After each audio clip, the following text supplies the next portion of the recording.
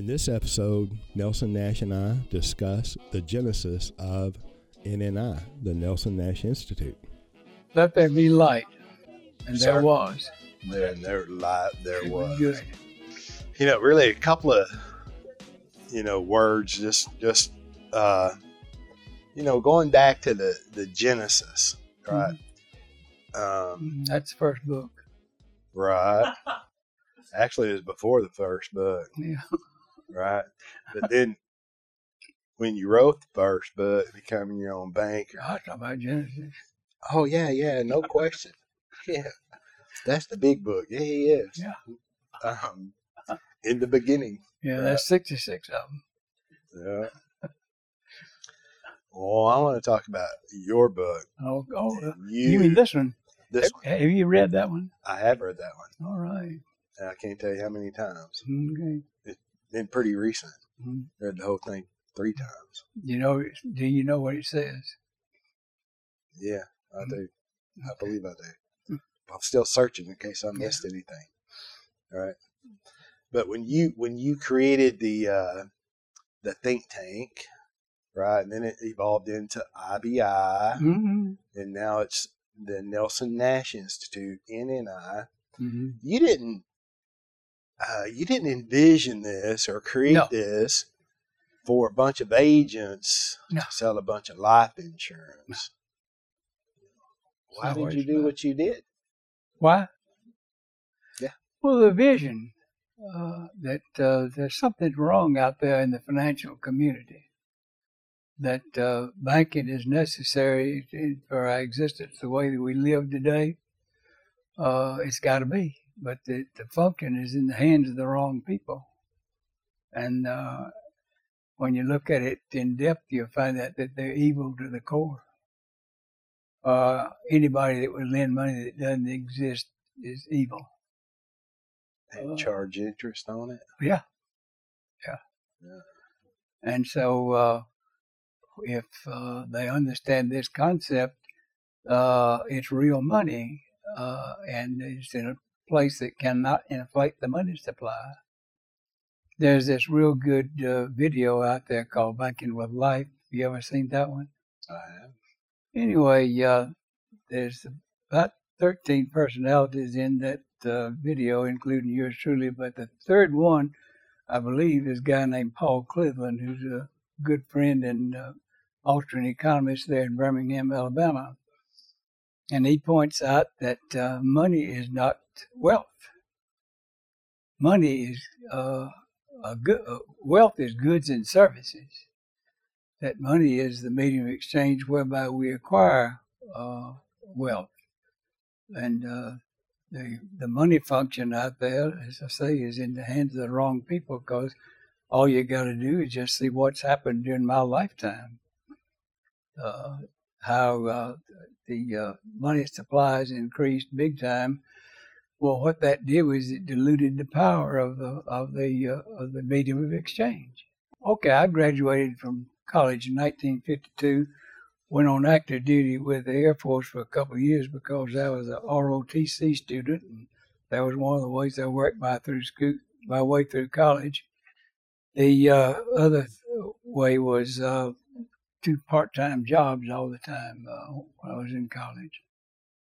All right, so anyway, do you have any idea what a second lieutenant's base pay was in 1952? $213.75 a month, every month, whether you liked it or not. Now you had $75 a month housing allowance. You had $42 food allowance. And you know we got along very well on that. That compared with everybody else, we lived rather good.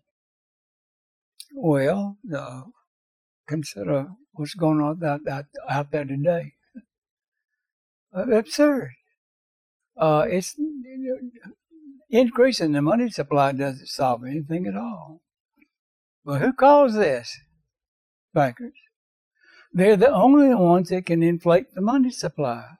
So it's in the hands of the wrong people.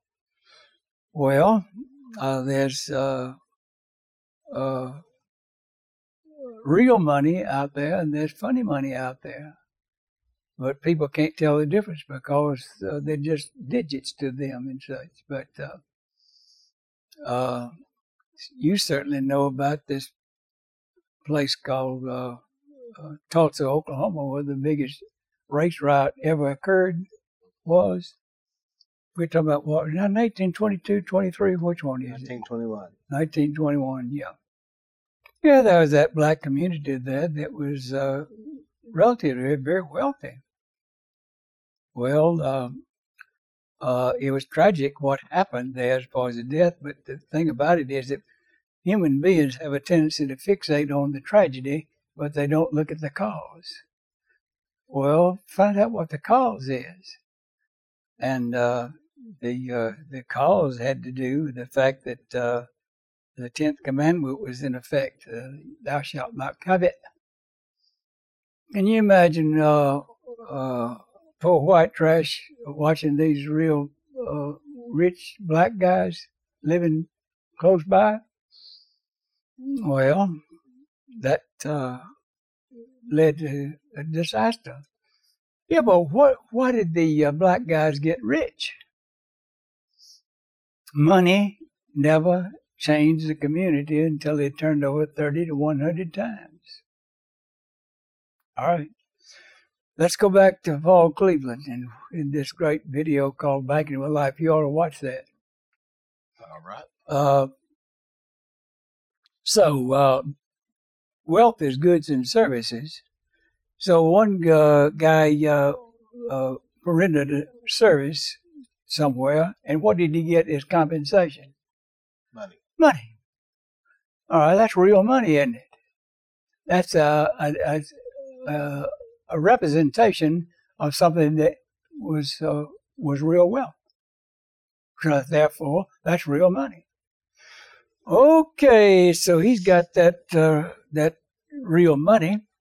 And there's another black guy over here that's got something he'd like to sell, and it just happens that this guy would like to buy that. So they strike a deal based on the monetary denomination. All right, so the money flowed from here to this guy, and the goods flowed over here. All right, now when he's got that money, he finds somebody else, and so money never left the community until it turned over 30 to 70 times. Well, that's the secret of it all there. Yeah, well, contrast that with what goes on out there in the big wide world. You know, human beings love to have designations behind their names. You know, MD, PhD, so-and-so, CRNA, all that kind of nonsense. Well, then life insurance is Chartered Life Underwriter, CLU. Now, you got to understand something. You get in the life insurance business, and you've got to become a member of life underwriters. And if you're going to be anybody at all, you got to be head guy sometime down the way. And sometime the way that you've got to become a CLU. Well, when I went through the course, it was 10 parts, and it took a couple of years. It was equivalent to a master's degree anywhere. And one of the books that parts was economics. And of all things, the economics book that they used was Paul Samuelson's Economics. That's the textbook that all the colleges use. And so the guy's borderline communist, good grief, if you extend what he's teaching, life insurance would cease to exist. They don't have life insurance in Russia, good grief. All right, so here I am studying that course, and I come across this idea that Samuelson's describing. He says, the government taxes the economy $10 billion.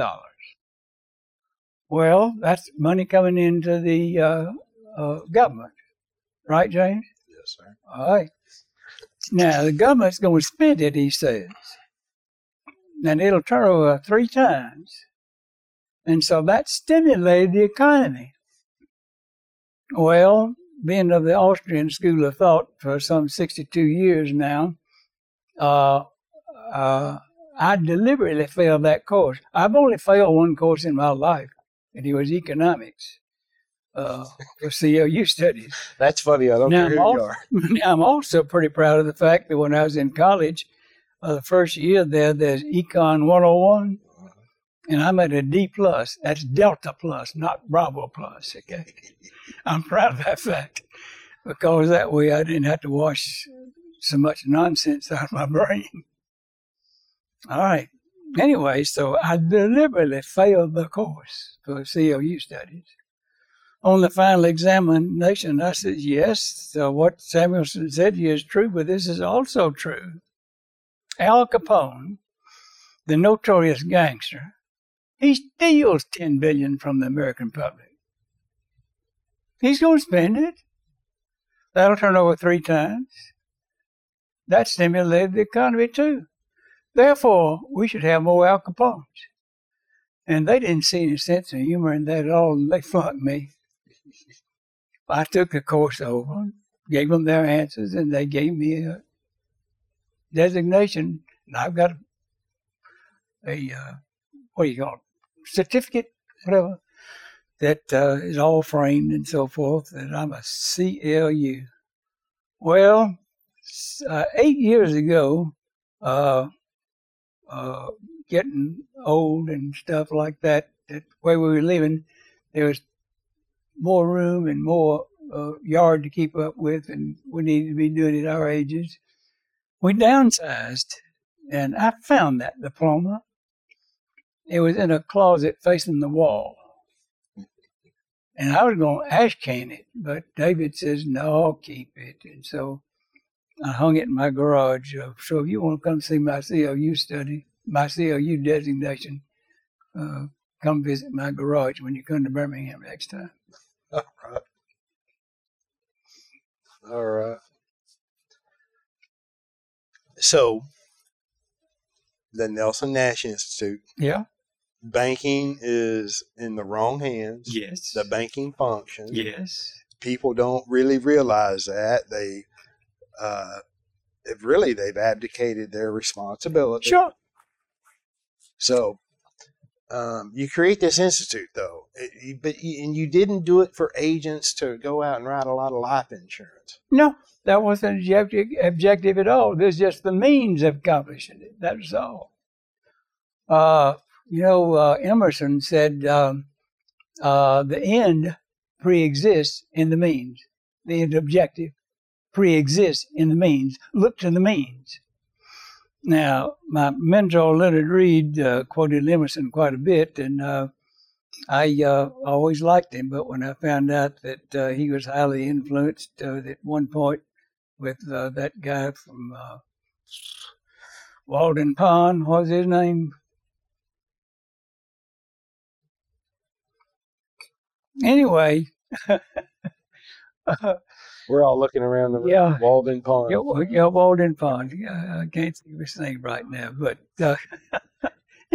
anyway, those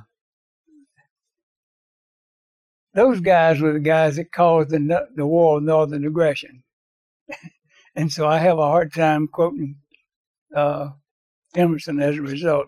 But no, he was a good guy, but, every once in a while people do get led astray, and that's not good. Right. Yeah. But anyway, life insurance companies, it's impossible for them to increase the money supply. It can't be done. All right, so I meet this guy named James Nether, and he convinced me that buying life insurance is a pretty good idea.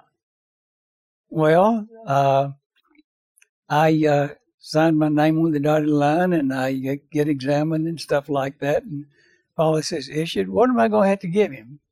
Money. What kind of money? Cash. Real money. Something that I've earned out there for goods and services of some kind or another. All right, now James is going to earn something for his efforts there. That's real money that you got, right? Yes, sir. Okay, now most of it is going to the life insurance company. It is real money.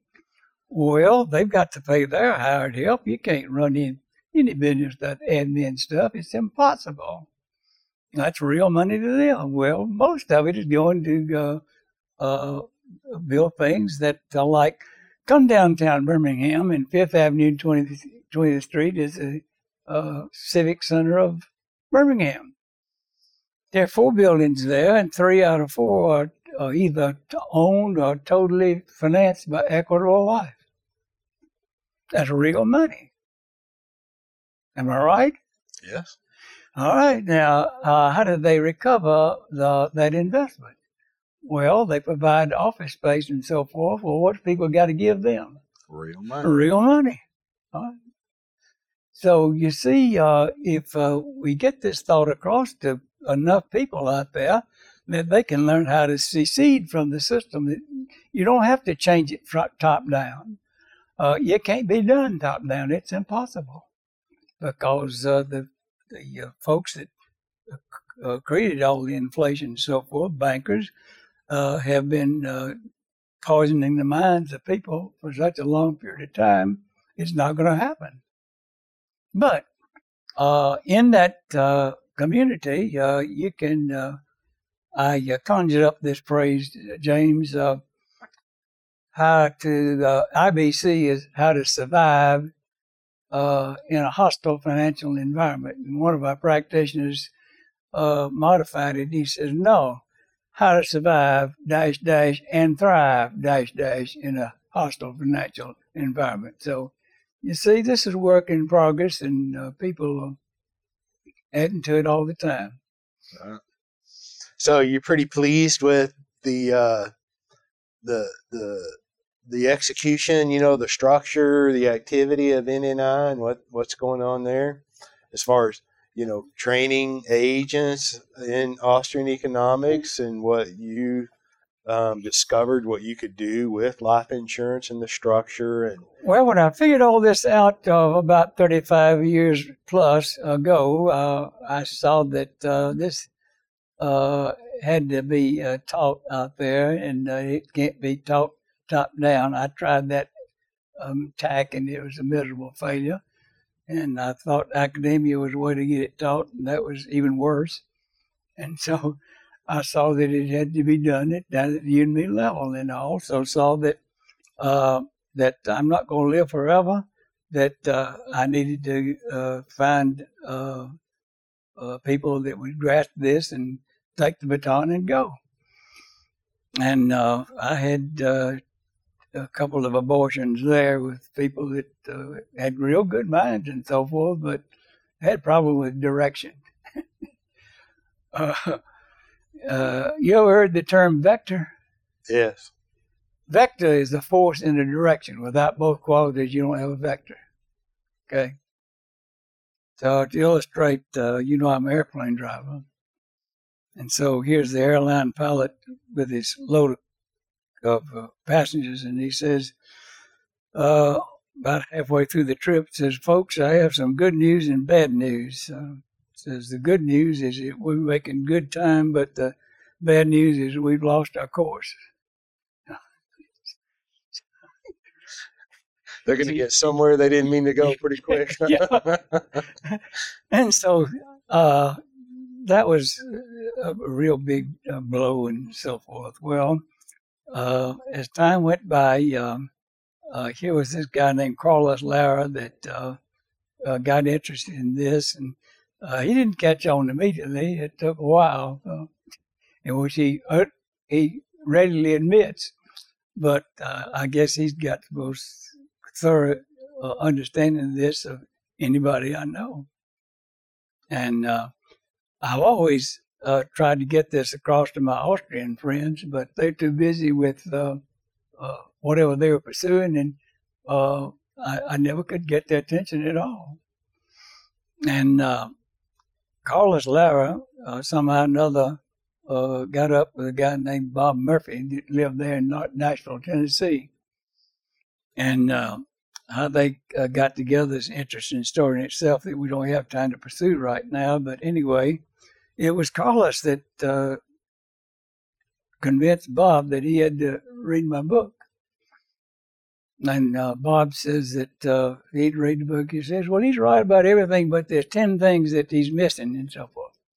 So he reread the book, and he said, no, there's only 9 that he's missing. And he finally got down to it wasn't anything. So it was him. It's a funny story, the way Bob tells it. Well, we'll never get the mission done without the intellectual community. That's all there is to it. And Bob Murphy is the key to it. If there's anybody that understands it totally, it's Bob Murphy out there. And he's the key to the intellectual community. Well, fortunately, my youngest daughter married well, a guy named David Stearns. And, of course, he wasn't all that enthused about buying life insurance when he first married my daughter, but that was the only way it would get done. So he was slow to learn it too, but there's no better practitioner of the concept out there than David Stearns. And so if there's anything that gives me real joy at this late stage in life today is that those 3 guys are everything I ever dreamed of. So the future is in great hands, and there's great practitioners out there that life is good. Life is good. So it's going in the right direction. The delta is correct. See. Right? That's good. Did we talk about that? Well, we didn't use the word revolution and moving money from. But it is a revolution to individuals, but not the masses will never catch on to this. They'll never catch on to this. You see, they're so indoctrinated by the banking community that when you try to describe something like this, they think you're crazy. I see, when I first saw this vision, it was kind of an instantaneous thing. And I tried to suppress it for 2 years because I said nobody would believe me. And I can make a real good living just selling life insurance and teaching individual clients and so forth, and that would be it. But the fire would not go out. I know what that burning bush of Moses is all about. That this had to be taught big time. And so I started teaching it to individuals, small groups. Well, the conference room that I used mostly held 18 people. And I was trying to get it done in 2.5 hours' time, but it was going over everybody's head. And fortunately, I had this experience years ago that with a guy named Larry Wilson, Wilson Learning Corporation. He was the guy who created Council of Selling. He was a school teacher, had a real bad habit of spending 1.25 times income. Was he a doctor? Huh? I'm kidding. Was he a doctor? No. Anyway, he had to get another occupation, got in life insurance business, did extremely well. But it bugged him. He couldn't explain why was he good. He called himself an unconscious competent. And although he had 4 children at the time, he decided that he was going to find out why. So he took off a year and says, I will find out why am I good. And when you start searching, the answers appear as if by magic. You gotta wanna is the thing it amounts to. And he found that the answers were there pretty much for the asking, but he also ran into something else. It's called synergism. He ran across the path of Bank of America, who was looking for someone to create a sales training package for their bank. And that's how Council of Selling was born. It was a 40-hour block of instruction designed to be put on 4 hours at a time over a 10-week period of time. Anyway, we became very good friends and such. And my partner in the life insurance business back in those days with Equitable, Lamar Phillips, we used to put it on for the general public and such and such. So based on that experience, I saw that I was making a big mistake with trying to get this in a package of 2.5 hours. And so I rewrote the course. And I just put it into 5 parts and designed to be put on 2 hours at a time over a 5-week period. And then I got a group of 18 people. The oldest one was 75, the youngest one was 25, males, females, all different kind of occupations and such.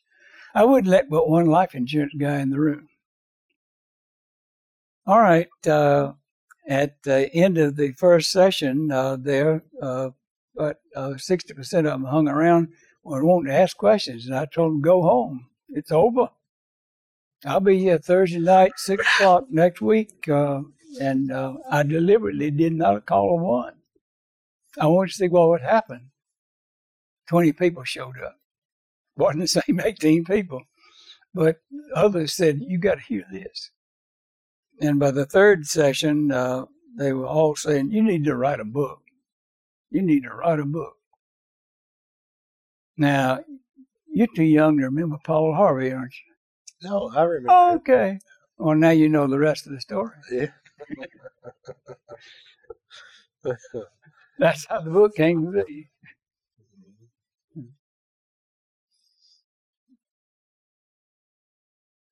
So then you had a bunch of financial professionals and agents say, Nelson, we want to do this too. And how did, the think tank develop out?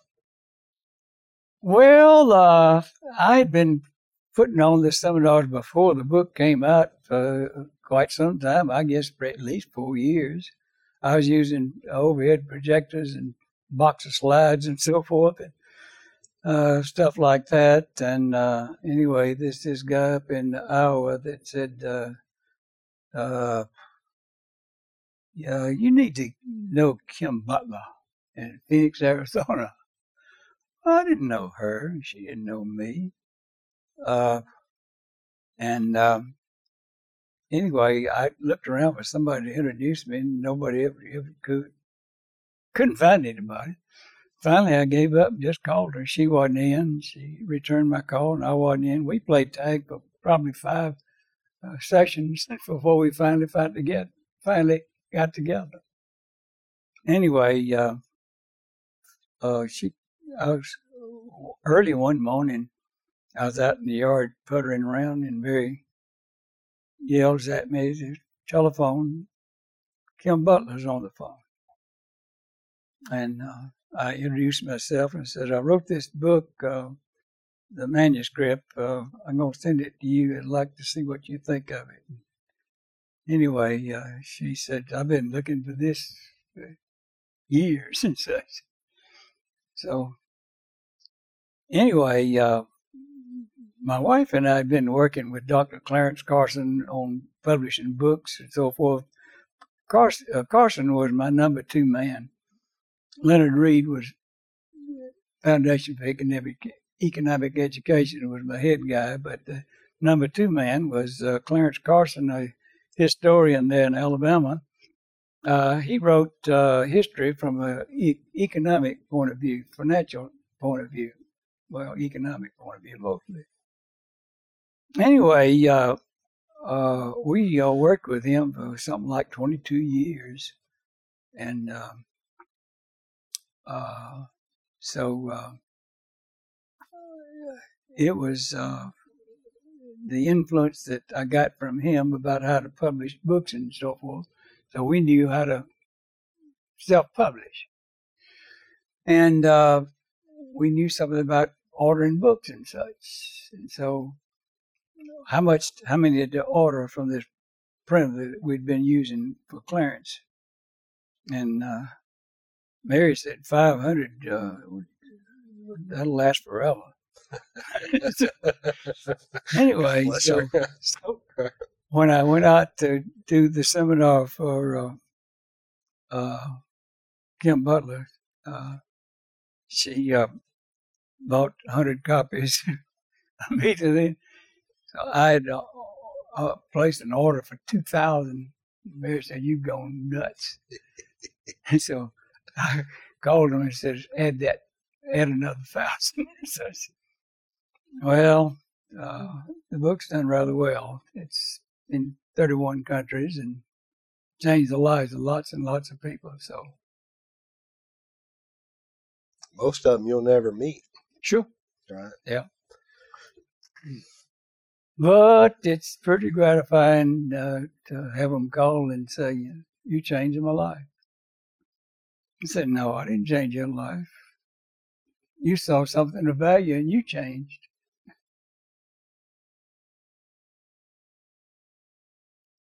Uh-huh. Without you, it didn't happen. That back then, my North Carolina days when I was a forester, at one time I was president of the Chamber of Commerce. Well, that meant that I got to select the speaker for the annual meeting. Well, being an airplane driver, I picked William Piper Aircraft Company. He's about 82 years old at that time, and I was about 30. I mean, what an experience to spend you and me time with a guy like that. So, anyway, we had fun just visiting, but one of the messages he got across to our group was, he says, "You have a telephone. Big deal. If somebody else doesn't have a telephone, you don't have a thing." All right, what's the message? You may have the best message in the world. You may have the best delivery system in the world. You may have the best technique in the world. But if you don't have a receptive listener, you don't have a thing. So the magic out there is that people see this vision and catch on. Guys like James Neathery. Thank you for saying my name. You can throw that around all you want. It's all right. Yeah, it's okay. I've come to learn that, it's really, the message is really ultimately freedom and controlling the banking Sure, function. Absolutely. The means is just the life insurance structure, correct? It's the only thing that meets it's the perfect solution. But people don't realize that because, you see, they've been concentrating totally on the death benefit.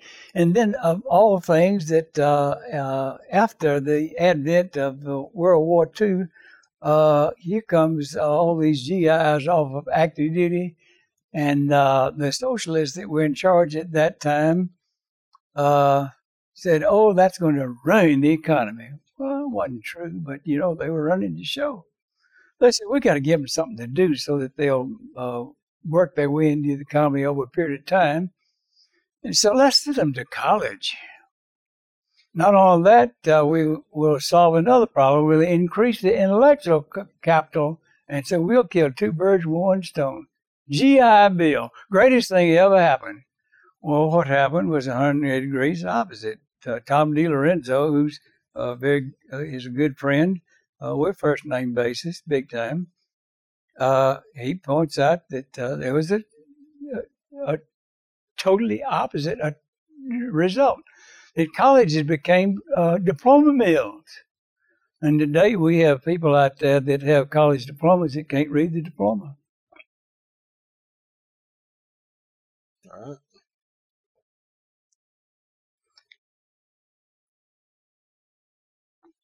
So those Harvard MBAs that came out that has created an atmosphere of, I guess you might call it a pecking order or something like that. But these are the folks that become the big time bankers, whatnot, that increase the money supply and so forth. And that's evil. But people don't recognize evil. You got to recognize what evil looks like. You got to recognize the devil is a wily creature. Unless you understand what he looks like, you won't recognize him.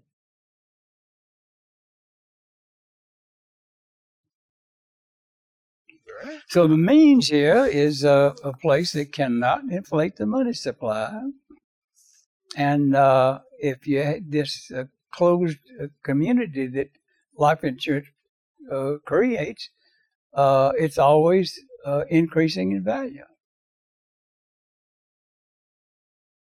Everybody should be doing this sort of thing, but that's incomprehensible to most people. I don't know whether it'll ever happen or not, but it doesn't matter whether it happens or not. You don't have to live that way. Again, how to survive and thrive in a hostile financial environment. Yeah. That you can't describe the joy and peace of mind that comes from having the banks out of your life. You know, I've done seminars for folks like you all over the country for the last 20 years plus. See, I'd been doing the seminars way before the book ever came out. Anyway, years ago, I was doing a seminar for this guy in Thousand Oaks region of Los Angeles, high rent district. Oh, by the way, that's another lie out there. There's not 1,000 Oaks. I counted them on Forrester. There's only 976. Right. Anyway, the sponsor was Arkady Milgram, a Russian Jew that came here in about 1989, I guess it was, something like that. He was able to get out of Russia, but with only $100 in his pocket. That's all he could take out. Yeah. Done extremely well. Never discovered the life insurance business until about 8 years ago now. He had 25 Russians there, about 20 of us USA types. And halfway through the seminar, I'm telling people what a peaceful, stress-free way of life it is when you get the banks out of your life. And a bolt of lightning hit my feeble brain about that time. God is good, I'll tell you.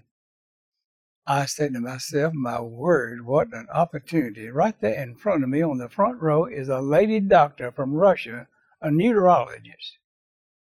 I'm going to pick her brain right in front of everybody, and I have no earthly idea what that woman's going to say. I'm going to take a chance. Doctor, what part does stress play in medical maladies? Her response, it all starts there.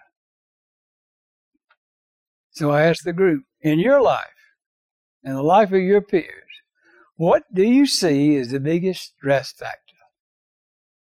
A chorus came back. Money.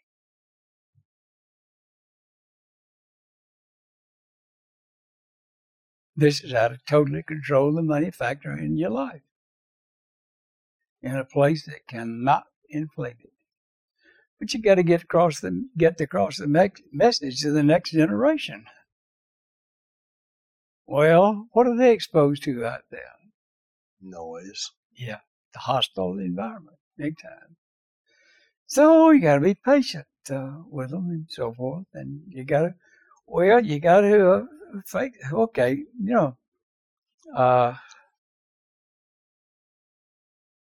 there's some people that will never catch on, and you can't help it. But you just have to recognize that you can't force feed this sort of stuff. You can't inject it into their brains. They have to catch it. They have to be fertile soil, receptive to superior seeds. Now, when you do this sort of stuff out there, you're going to run into some superior people. And lots of them that I'm talking about there. With all the books that you've read, good grief. Can you imagine what it was like to have Leonard Read as your personal friend and mentor? And yeah, no. Sit and jaw with him like this and such, and that you could pick up the phone and call him, and if he didn't have something pressing, that he would take time and talk to you, and so forth. I mean, golly. I think I'm as close to that as any living man today could be. Yeah. Okay. I got your phone number. Well. All I'm doing is gathering seeds and trying to find fertile soil in which to plant them. That's all. Right. But you got to understand that you plant the superior seeds in fertile soil, but you're also going to get weeds. And you got to recognize weeds. Well, if you get rid of the dang weeds, doesn't the superior stuff stand out like a sore thumb? Well, how complicated can this be? Good Lord. But therein lies the problem. People love to complicate things, don't they? Well, why? I don't understand.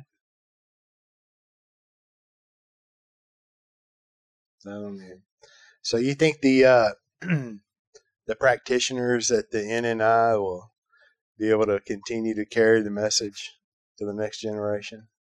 I have high hopes. We've seen some very, very good candidates that have come along. We made a big mistake when we first formed the IBI. We had it open to anybody that wanted to. But, I've been singing in choirs for 75 years and so forth. I had to quit here recently. That's been real painful for me to do that, doggone it. But our minister of music at our church is one of those very, very outstanding people. He's the head of the School of Fine Arts at Samford University. Anyway, here's this pianist that's been with us for quite some time. He was a very young fellow. And he's coming along very well. Well, he wanted to go to the next level. Well, in order to do so, he had to meet with say 5 people in the Department of Fine Arts there to go through an interview to determine whether he was a candidate or not. And so I suggested to Carlos, Bob, and David that that's what we should do. And so we adopted that immediately. And we won't even let anybody go through the course until they've gone through a 30 to maybe an hour interview to find out what motivates you, what you want to do this for, so forth. And we've had to turn down some folks that they just won't fit.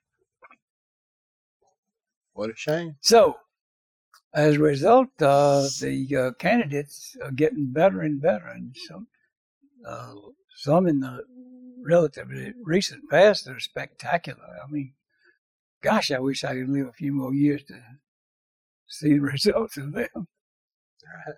Yeah. He'll be on film in a minute.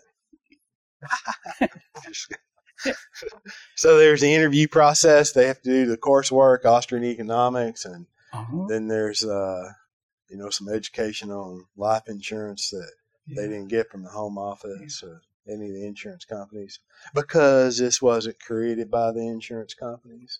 It was discovered by you, sir. Mm-hmm. I saw something that they were leaving out and so forth. You see, the heck of it, going back to those Harvard MBAs, as a result of it, all home offices of life insurance companies decided that they had to be everything to everybody. And there's no way that that's not. They don't understand the power of what they really have. They don't understand that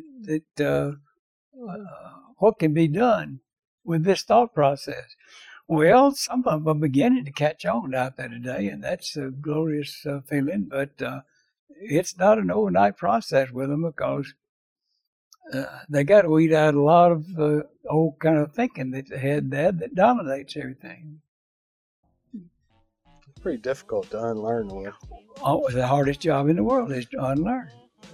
Thank you for listening. If you've enjoyed the content, leave us a like or a thumbs up, share us with your friends, give us some feedback, and we'll see you next time.